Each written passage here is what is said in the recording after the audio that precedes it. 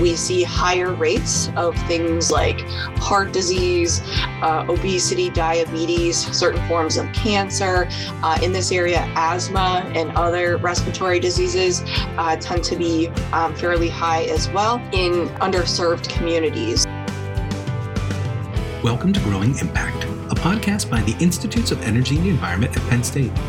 Growing Impact explores cutting-edge projects of researchers and scientists who are solving some of the world's most challenging energy and environmental issues. Each project has been funded through an innovative seed grant program that is facilitated through IEE. I'm your host, Kevin Slyman. On this episode of Growing Impact, I speak with Melissa Bopp, an associate professor of kinesiology, whose research looks to understand and promote physical activity in diverse populations and settings. We discuss her seed grant project titled Engaging Underserved Communities in Environmental Assessment for Healthy Living, through which she and her colleagues investigate underserved and racially diverse neighborhoods in the Pittsburgh area, specifically the Mon Valley. This is to examine the role of the built and natural environments in influencing physical activity, healthy eating, and air quality. Melissa, welcome to Growing Impact. Thank you for having me. I'm delighted to be here on behalf of myself and my colleagues to discuss our project. Can you provide a summary of your project and give us a flavor of what it is that you're working on? Sure, absolutely. So our kind of very basic description of our project is that we are looking to understand the role of the built and natural environment on health outcomes, health behaviors in underserved communities in Allegheny County. And just for folks who don't know, so could you tell us a little bit of Allegheny County? So that's Pittsburgh, Pennsylvania, right? That's where the main city in there. Is there a way we could describe or talk about the communities that you're focused on? The Mon Valley, sitting right along the Monongahela River. There's a lot of, it's a very rugged landscape. So the river kind of winds through the area, very steep hills, steep cliffs, and things like that. And a lot of small communities that, in the 1800s were kind of driving the industrial revolution here in the United States with big steel plants and things like that. And the communities built up around those steel plants and other industrial centers and things like that. And then as things changed throughout the 20th century and economic situations changed, and there was a lot of closure of or downsizing of plant activity and things like that, the communities changed and evolved with that. And some of the residual effects of that have resulted in difficult economic situations for some of these communities, and then also difficult environments for being healthy, for the residents of the communities to be healthy, and from a variety of different ways and influences. Air and water quality, opportunities to engage in healthy behaviors and things like that have all been moderately challenging in a lot of these areas. As much as, we're studying this particular area, we're hoping that we can maybe shed some light on some things that could be generalizable to other Rust Belt communities that have experienced similar kinds of things to help them with the same kinds of struggles that we're trying to understand in these areas as well. What are environmental assessments, and what are you looking for in those assessments? Sure. So that's one of the things that we're aiming to do with this project is to conduct environmental assessments throughout the different communities in the Mon Valley to get an understanding of what are the strengths of the community in terms of resources available for promoting healthy living, and then what are some areas that could be improved upon. And we like to use both objective and subjective assessments in our approach. We are using, for objective assessments, we're doing some GIS analysis where we are doing some mapping to understand where physical resources are located.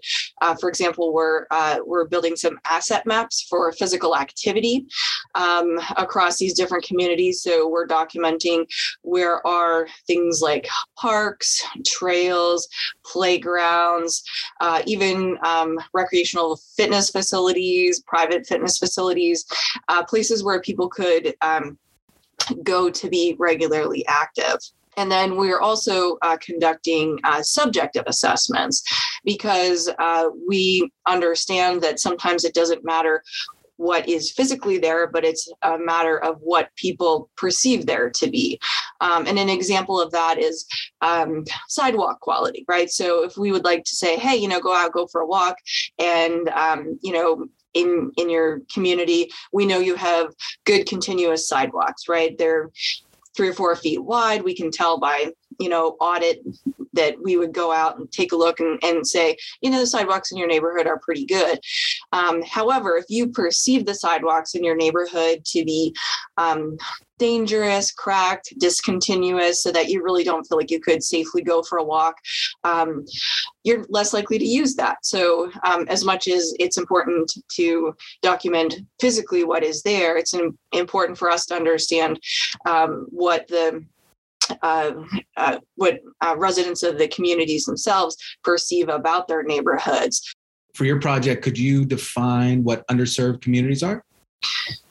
Sure. So when we talk about underserved communities, we're going with the idea of health equity, and we're centered on equity as defined by the Centers for Disease Control and Prevention. So we think about race, ethnicity, income, education, even urban rural status. And Allegheny County itself is a fairly urban county if you look collectively at the whole county, but some of the communities that we're dealing with are a little bit more small town type of thing. And we are concerned about the disproportionate burden of preventable disease, disability, and death. So we know that we see higher rates of things like heart disease, obesity, diabetes, certain forms of cancer. In this area, asthma and other respiratory diseases tend to be fairly high as well in underserved communities. Why is it so important to perform these kind of assessments for underserved communities? For many communities, being able to document your assets as well as being able to document maybe where you need to improve upon is the first step in being able to advocate for change. So going to a city council meeting or a county commissioners meeting or things like that and saying, we need more parks and trails in our community. Okay, well, tell me what you have. Well, I don't know what we have. I just feel like we don't have a lot of access. You're not going to get very far with that. But if you can present information to decision makers, to legislators, to lawmakers about tying a lack of resources to a disproportionately higher rate of disease, disability, and death, that should make a more compelling argument. What kind of health benefits come from this kind of assessment? It's well documented that there are many lifestyle-related diseases out there. So things that stem from poor health behaviors of physical inactivity, poor dietary choices, things like smoking, things that we know that are preventable. So heart disease, which is the leading cause of death in the United States, obesity and diabetes, which are closely tied to heart disease, as well as many other chronic health outcomes and things like that. So when you think about trying to move the needle on major health outcomes, you need to start with what are some of the things that influence those health outcomes. And physical activity participation and healthy eating are some of those particular factors. So, we hope, obviously this is a very long-term outcome. It's not something that we would, our project could solve for next year type of thing. This is a 5 to 10 year, maybe we see some small changes type of thing.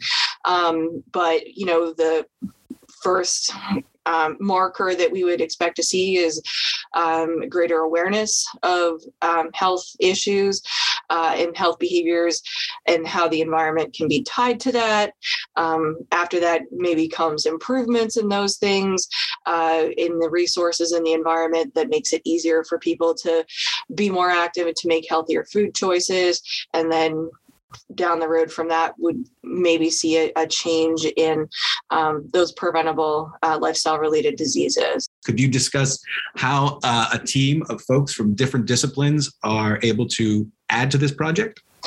Yeah, I think a multidimensional problem calls for a multidisciplinary team, is probably the best way to put that. So there are a lot of factors when you start to look at community level health and health outcomes in the environment that just go beyond any one person's level of expertise. So, I'm here in kinesiology and I know a lot about health and I know a lot about health outcomes and how they tie to disease status. And, we can talk about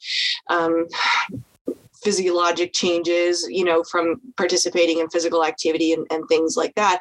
And I know a little bit about the environment and what the evidence says, but, I have a collaborator, Malika Bose, in landscape architecture, who has a background in urban planning and design.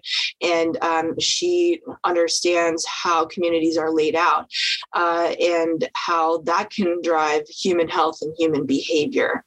And then we have Louisa Holmes, who's in geography, who also has this tremendous understanding of how to assess the environment and to document things using GIS mapping and how we can get it both the perceived and the actual elements of our end goal of assessing the environment. So, and we hope to be able to expand our team once we've gained a greater understanding of the scope of issues facing some of these communities. Perhaps there's additional people that we need to bring on. So I look forward to expanding our team in the future and seeing where this goes. So it's always valuable to sit at a table with people who come at issues from very different angles.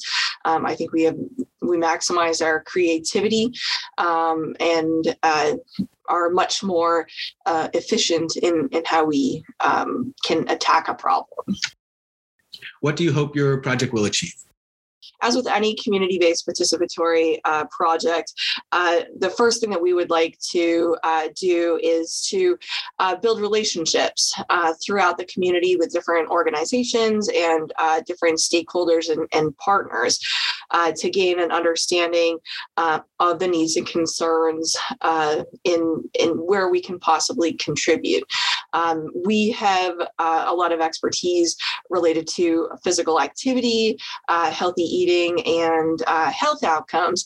And we want to be sure that we match our expertise to what the concerns are of the community. Mm-hmm. And how maybe that ties to existing initiatives that are going on. I know there's a lot of work being done right now centered on air quality and a lot of negative respiratory health issues that are happening in the area.